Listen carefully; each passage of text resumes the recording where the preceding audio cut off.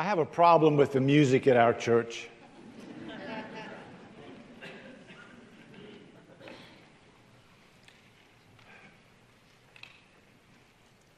Especially when I have to speak.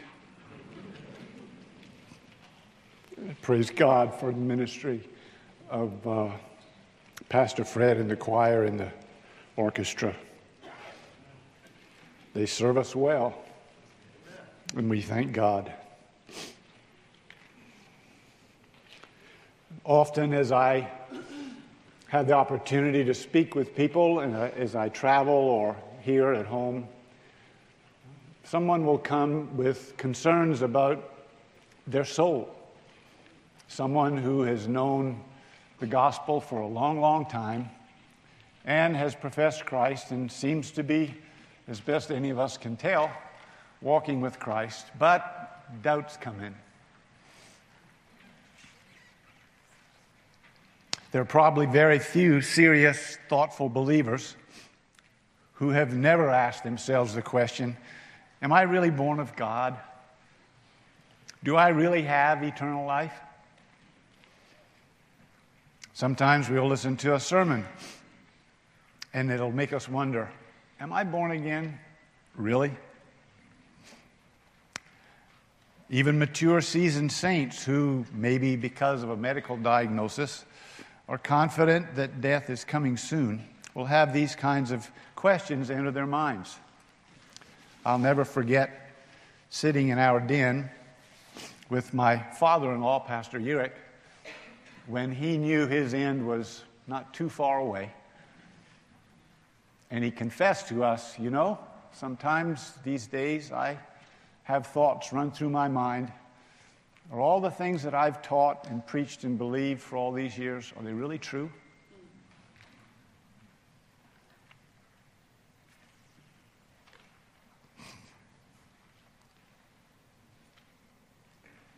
Maybe you've been there. I have. And it's an uncomfortable place to be.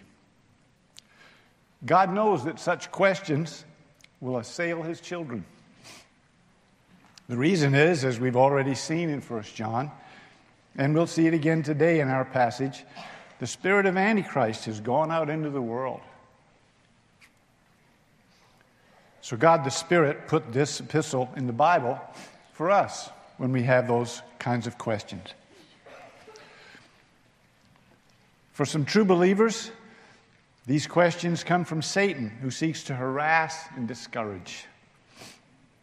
Then there are some other professing believers who don't really know the Lord, or people who have just never come to Christ at all. These questions arrive from God's Spirit as He convicts of sin and righteousness and judgment, since they're not really born again. And that's why it's so uncomfortable for us who know the Lord when these questions come to us, because which is this?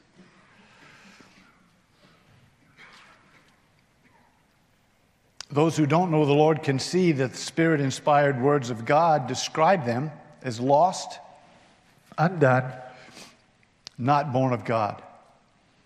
And the church can use these same truths from God to test teachers and preachers to see if they are from God, because maybe they're not. And we know that our world is full of these kinds of preachers and teachers. Today's message will come from this passage that we can divide very simply into two sections, maybe with two questions, two ideas. First of all, how to test the spirits, those who teach and their message. And how who we are and who He is in us enables us to engage with and overcome these false teachers that are in the world. So, follow as I read from 1 John 4, verses 1 through 6. Beloved, do not believe every spirit, but test the spirits to see whether they are from God, for many false prophets have gone out into the world. By this you know the Spirit of God. Every spirit that confesses that Jesus Christ has come in the flesh is from God. And every spirit that does not confess Jesus is not from God. This is the spirit of the Antichrist, which you heard was coming and now is in the world already. Little children, you are from God and have overcome them, for he who is in you is greater than he who is in the world. They are from the world, therefore they speak from the world, and the world listens to them. We are from God. Whoever knows God listens to us, and whoever is not from God does not listen to us. By this we know the spirit of truth and the spirit of error.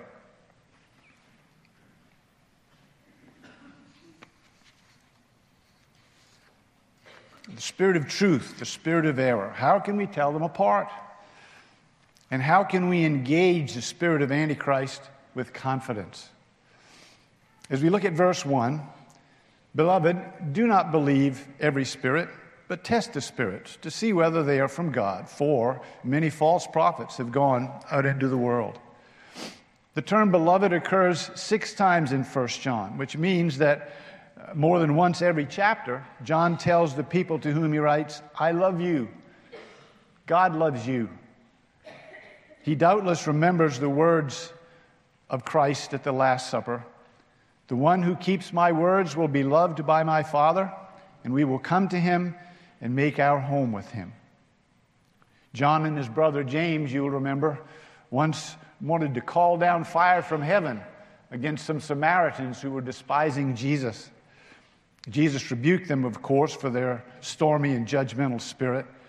And now we can see that this son of thunder has been transformed by the Son of God's love. And so he speaks to these folks and says, beloved. He tells them, do not believe every spirit.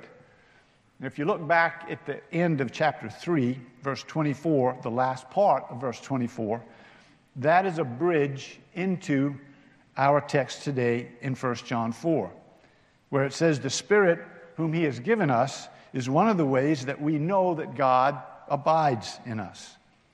God the Spirit illuminates believers. He guides us into all truth. He corrects us. He comforts and encourages us. The Spirit, through John, now tells us not to believe every spirit, because the spirit that abides in unbelievers does not illuminate them, but brings them into darkness, guides them into darkness with twisted truths that are actually lies, guides them or keeps them doing what is wrong instead of doing righteousness, discourages and confuses them instead of encouraging them and clarifying their minds. That's why God the Spirit says not to believe every spirit, but to test them, because some of them are liars. Every spirit could possibly refer to a demonic spirit that is speaking through someone, but most likely, and for most of the time, it would probably refer to false teachers and false preachers. They are moved by their own spirit, which in turn is moved by Satan, his world system, and by the world around unbelievers, to which they respond. The world speaks to them, and they say yes. The world speaks to a believer, and the believer says no.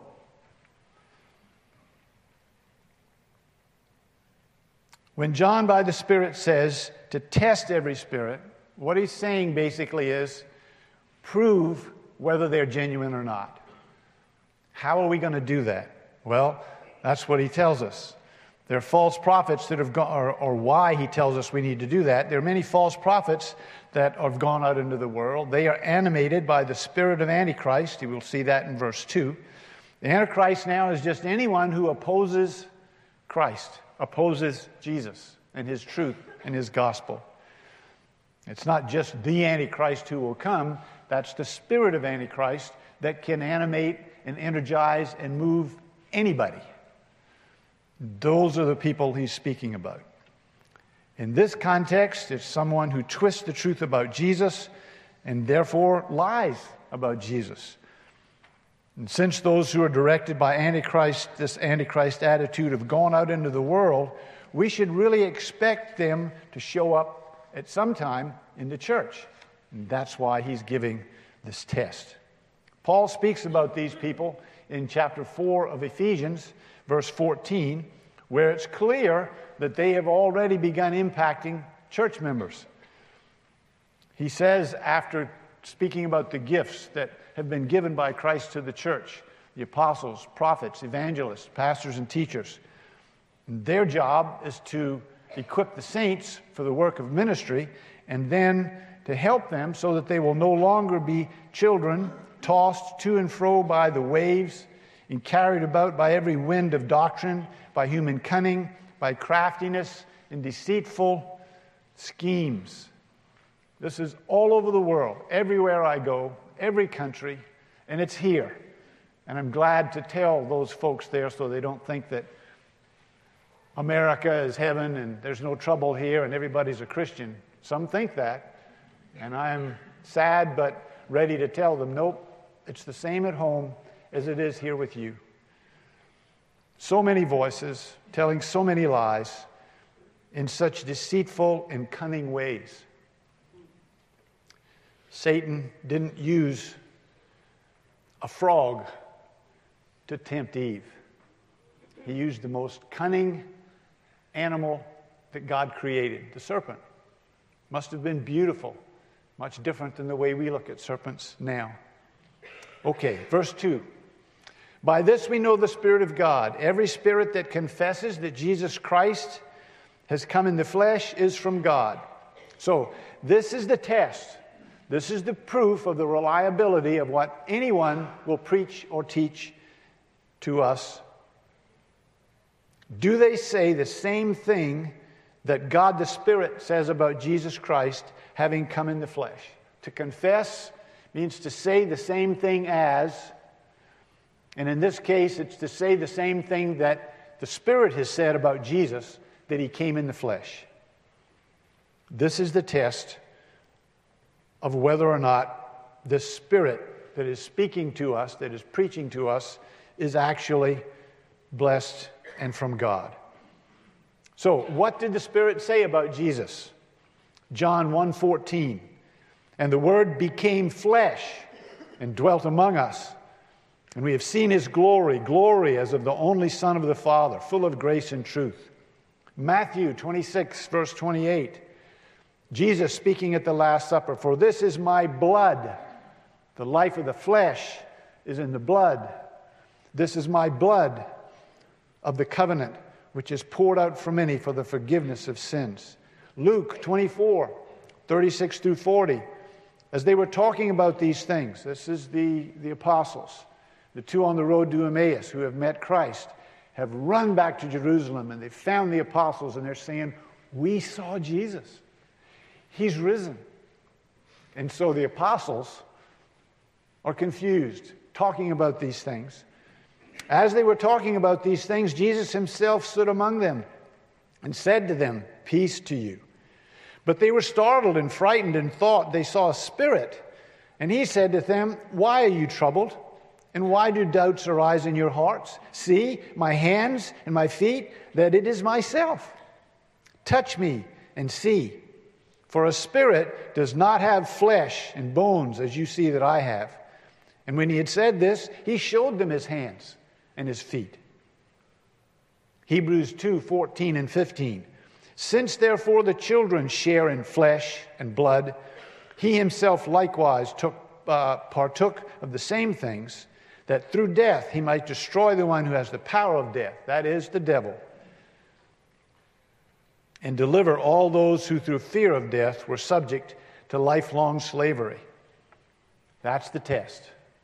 Now, this does not mean that anyone who says Jesus came in the flesh is teaching biblical truth.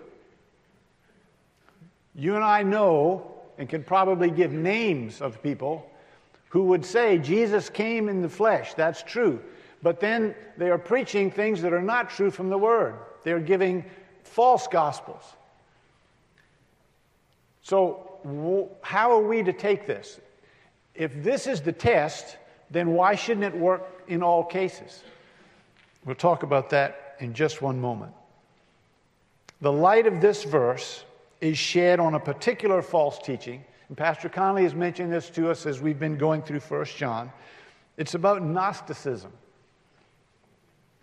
For a time, and from a human perspective, in the early church, Gnosticism threatened to overwhelm biblical Christianity.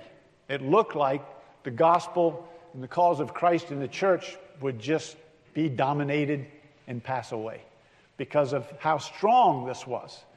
Gnosticism. Well, what is Gnosticism? Just quickly look at 4 things that Gnosticism taught.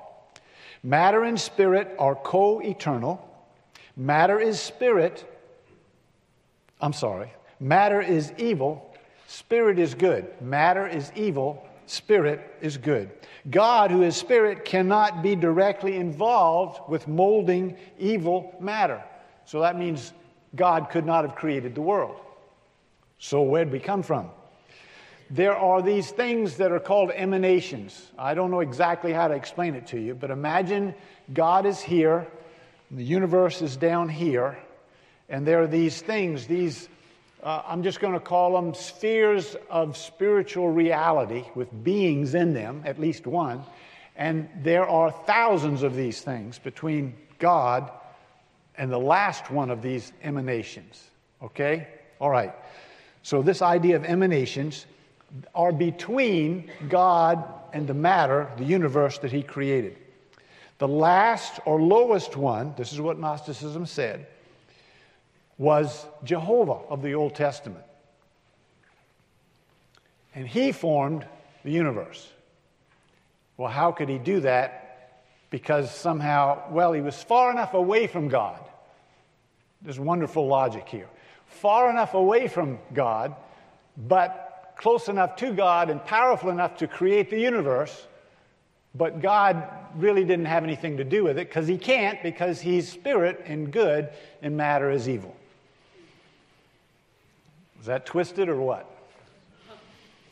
Okay, Jesus, number 3, was an emanation like Jehovah, but higher on the scale. So Jesus came before Jehovah, according to Gnosticism, in this line of emanations. Some put Him, Jesus, as the highest emanation, but still less than God, and certainly not incarnate deity.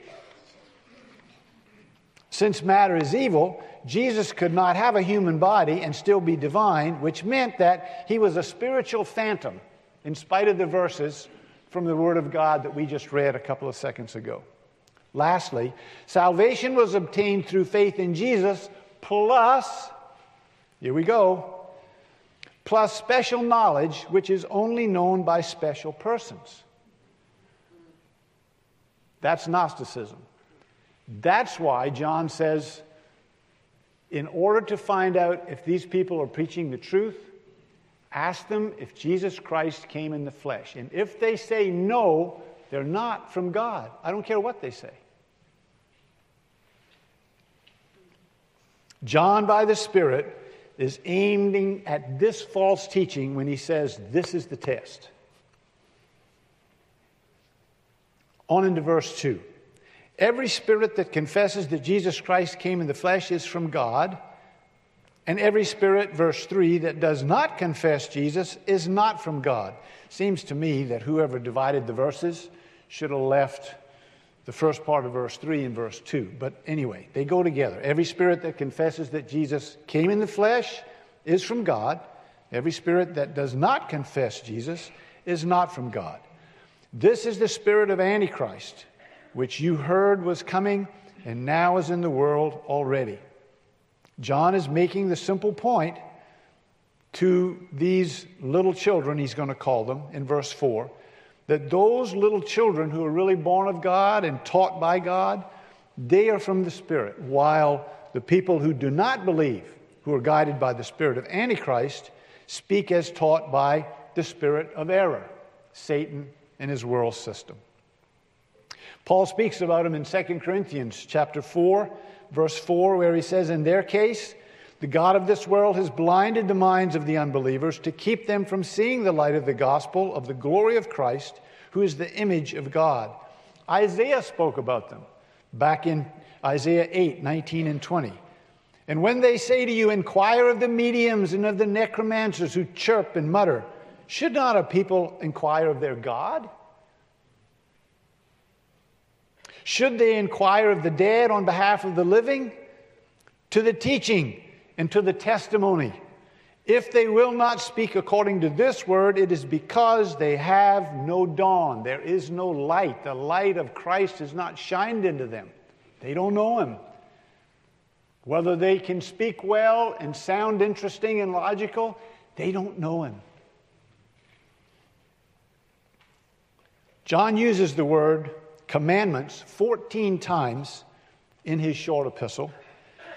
He talks about the Word of God, the Word, 5 times in the epistle.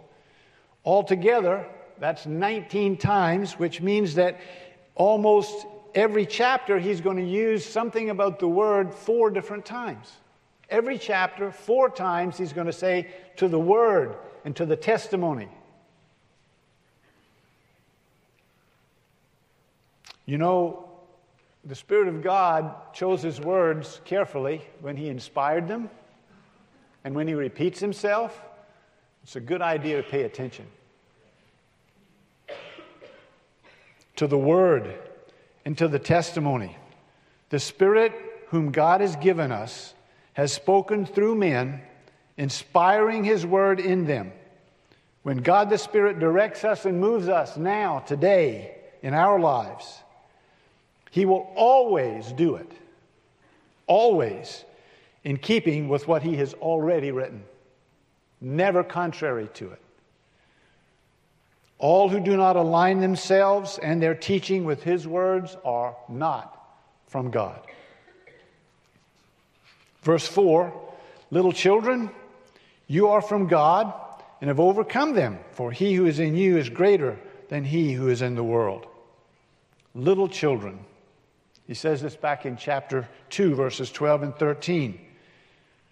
The family of God, born of God, people who have a place at the table of the King, and their name tag will never be removed. Children of God by birth. 2 Peter says that by His great and precious promises, He has brought us to a place where we might be partakers of the divine nature, God's DNA. I like that. God's DNA is in those who have believed in Him, partakers of the divine nature. He brought life to those who were dead. Every one of us who is born again here today, everyone, we were dead in trespasses and sin, and He brought us life. When He saved you, when He made you a new creation. He did not renovate you. He is not in the process of renovating you. What's renovation? You take, like in a house, you take an old house, you go into it, you fix a few things, you take a couple of things out, you put a couple of things in, and you've renovated the house. And now it's just what you want. That is not what happened when you were born again. What happened to you? Christ died for your sins. And according to Romans chapter 6, you died with Him. God put you to death in Christ. And then when Christ rose from the dead, God raised you up with Christ to newness of life. The new you never existed before you were born again. The new you is new.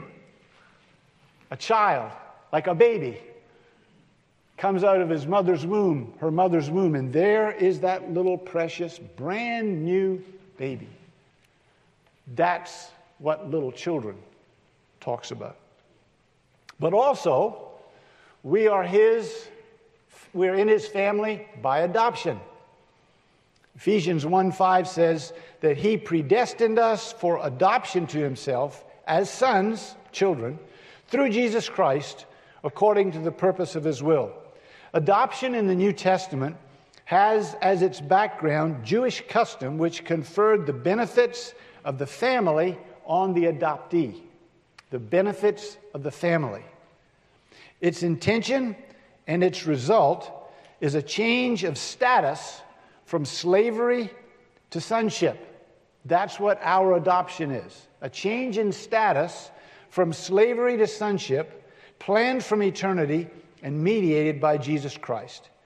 The adopted Son of God, one of us in the family, believers, possesses all family rights, including access to the Father and sharing with Christ in the divine inheritance that He has.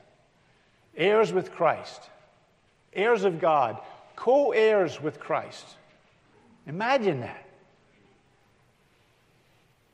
That's what adoption's talking about. So whether we look at our place in Christ as newborn babes with His DNA, or whether we look at it as mature believers ready to step into the family and to inherit from Christ, because of Christ, in both ways, we are children of God. From God, he says. Little children, you are from God. And he says, you have overcome these spirits of Antichrist because they oppose Christ. You have overcome them.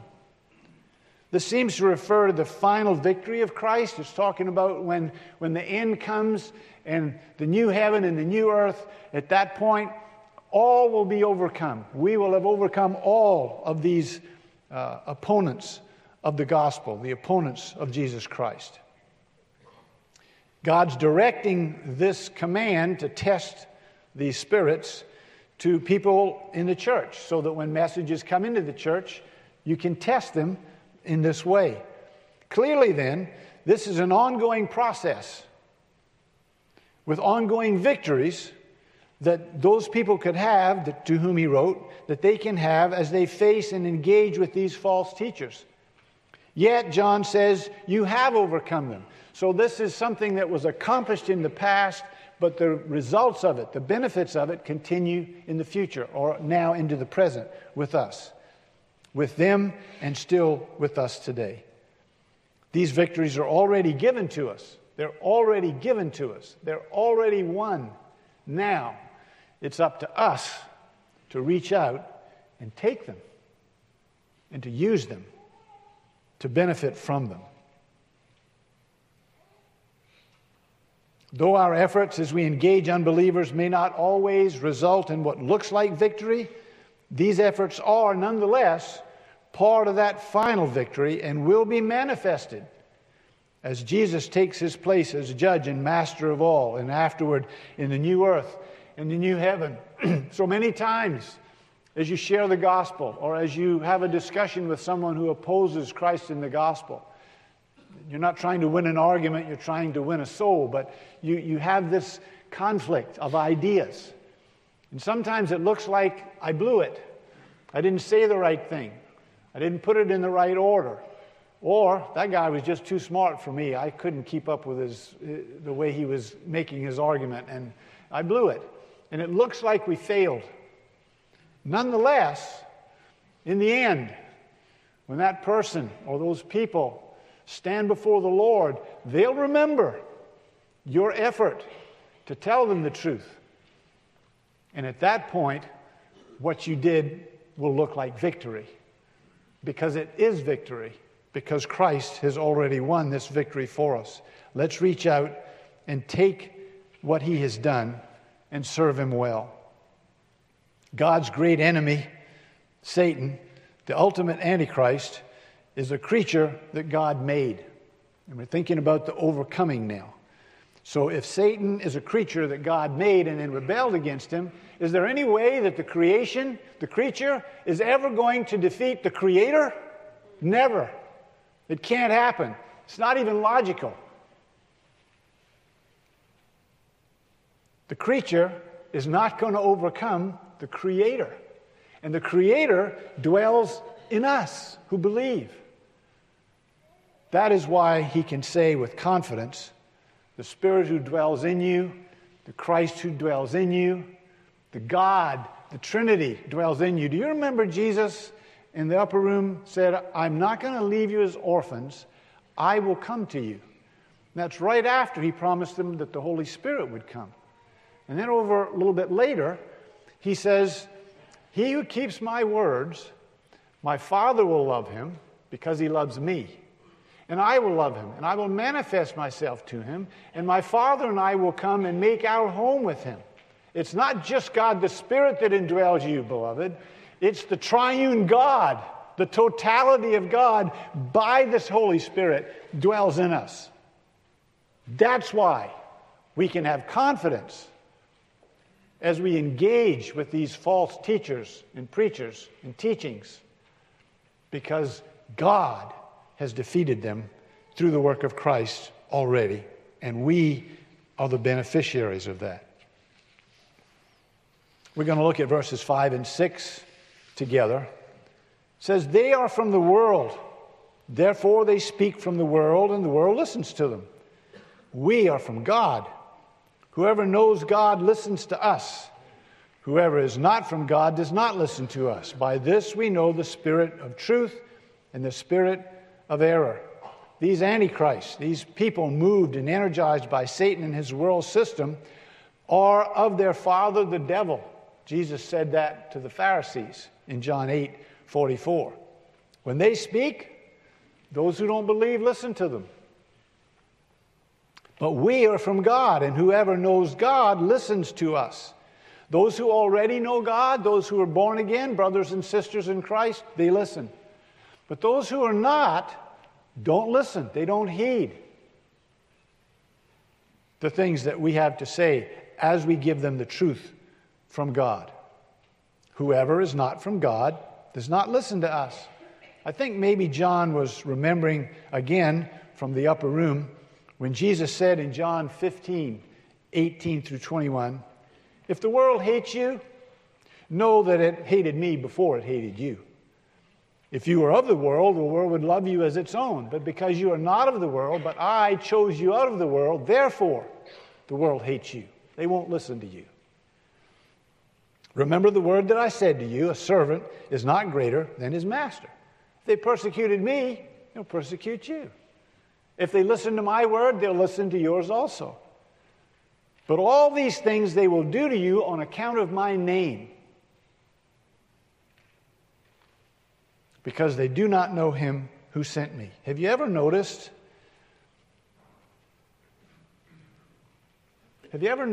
that people don't get too bothered if you talk about God?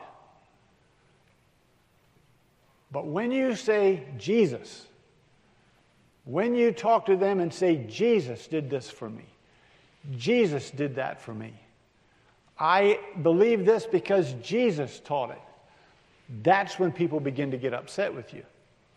And I think in our country today, and maybe I should say in the world today, Christians who, I don't want to say we're persecuted, but we are the minority, and there are many, many voices that speak against what we believe and hold dear.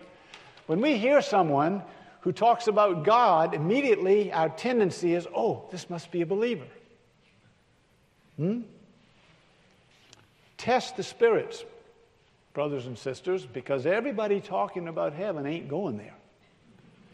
Everybody who talks about God is not talking about God the Father, God the Son, God the Spirit, the triune God who saved us, who saves all who will put their trust in him.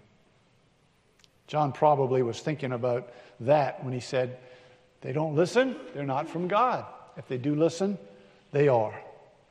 So, if someone listens to God's gospel message as we share it, they are from God, or they're being convicted by the Spirit. The Spirit's working in them. Maybe they're not saved yet. But if they're listening, God the Spirit of truth, is working there.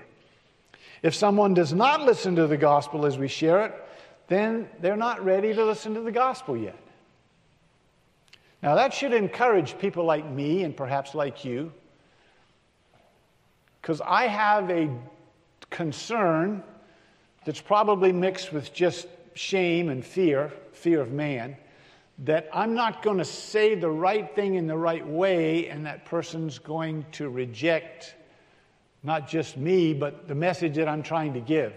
And that's a weakness that I have, I confess to you. If you're like that, then this should encourage you as it encourages me. While our desire is to see others receive Jesus and His gospel, we can't make that happen. That's not my job.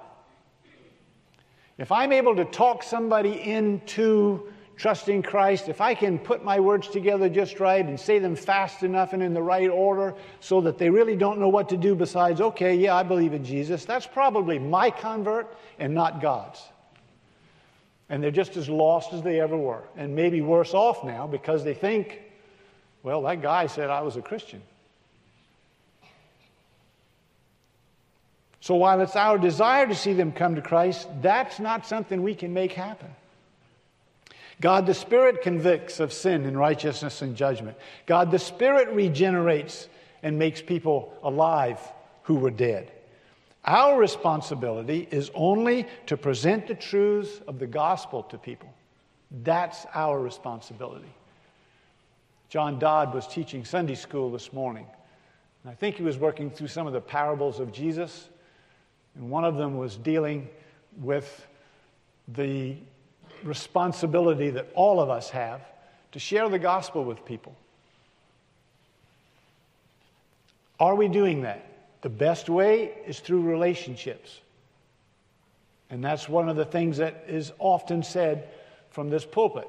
And we're reminded of that. Build relationships, make friends of unbelievers so that you have the opportunity to share the gospel. That's not the only way.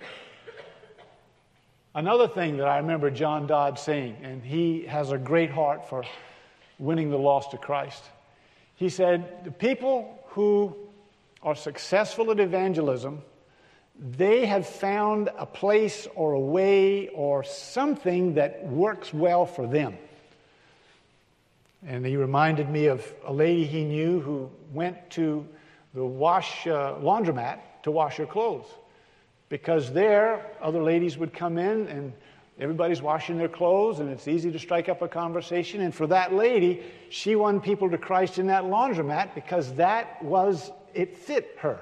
Find what fits you and do it. Ted, find what fits you and do it. A method, a list of questions, something. Find a way to open a conversation about the gospel. Because even when you build relationships for the sake of sharing the gospel, at some point you're going to have to open your mouth and tell them the truth of the gospel. Find a way that works for you and do it. You have overcome the spirit that opposes Christ and that opposes you as you would seek to share the gospel. He has overcome them for you. Now, Ted, brothers and sisters, reach out and take the benefit of that victory. Be encouraged. If they don't listen, it just means they're not ready yet. Maybe they will never be, but it's not your responsibility. Just share the gospel. And if they push back, don't want anything to do with you, turn away, put their headphones on and close their eyes, they're not ready yet. That's all. Somebody else might get to lead them to Christ. Maybe they'll never be led to Christ, but you have done what you need to do. I would have done what I need to do. By this we know the spirit of truth and error. This phrase, by this we know, or something like it, relating to the assurance that people are born again and how we can test to know that people are born again or whether they're actually telling us the truth and preaching us the truth. This phrase, by this we know, appears 16 times in 1 John.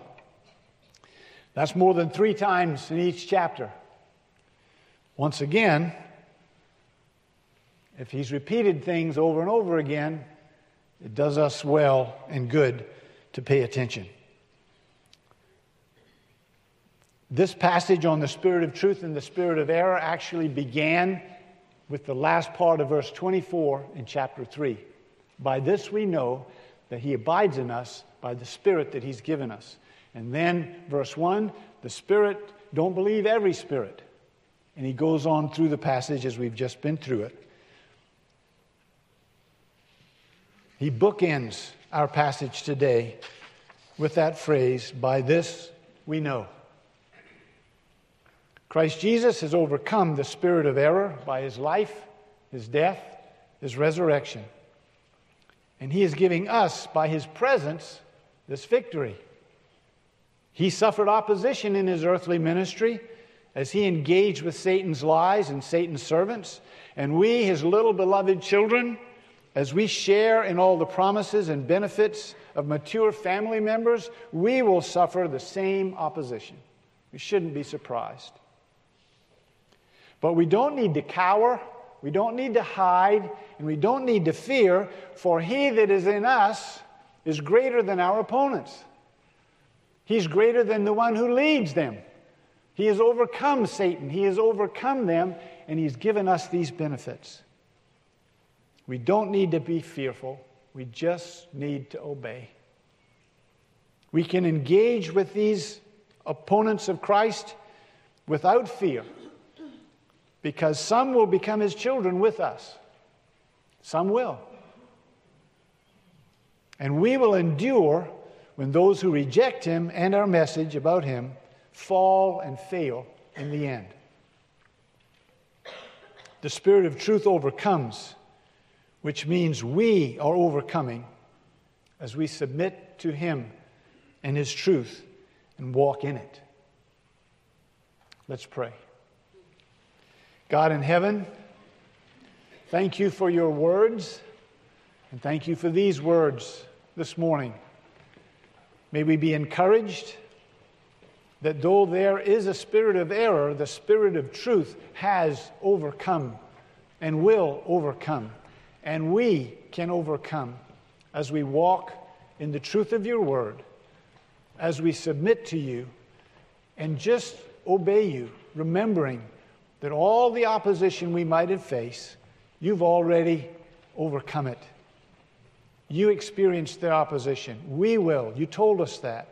Help us, Lord, not to cower, not to fear, but to take the benefits of your overcoming, of your Spirit of truth, and to engage with a world around us that's full of lies, that doesn't know the light. May we shine your light upon them. May we just simply walk in your word, in the Spirit of truth. In Jesus' name, amen.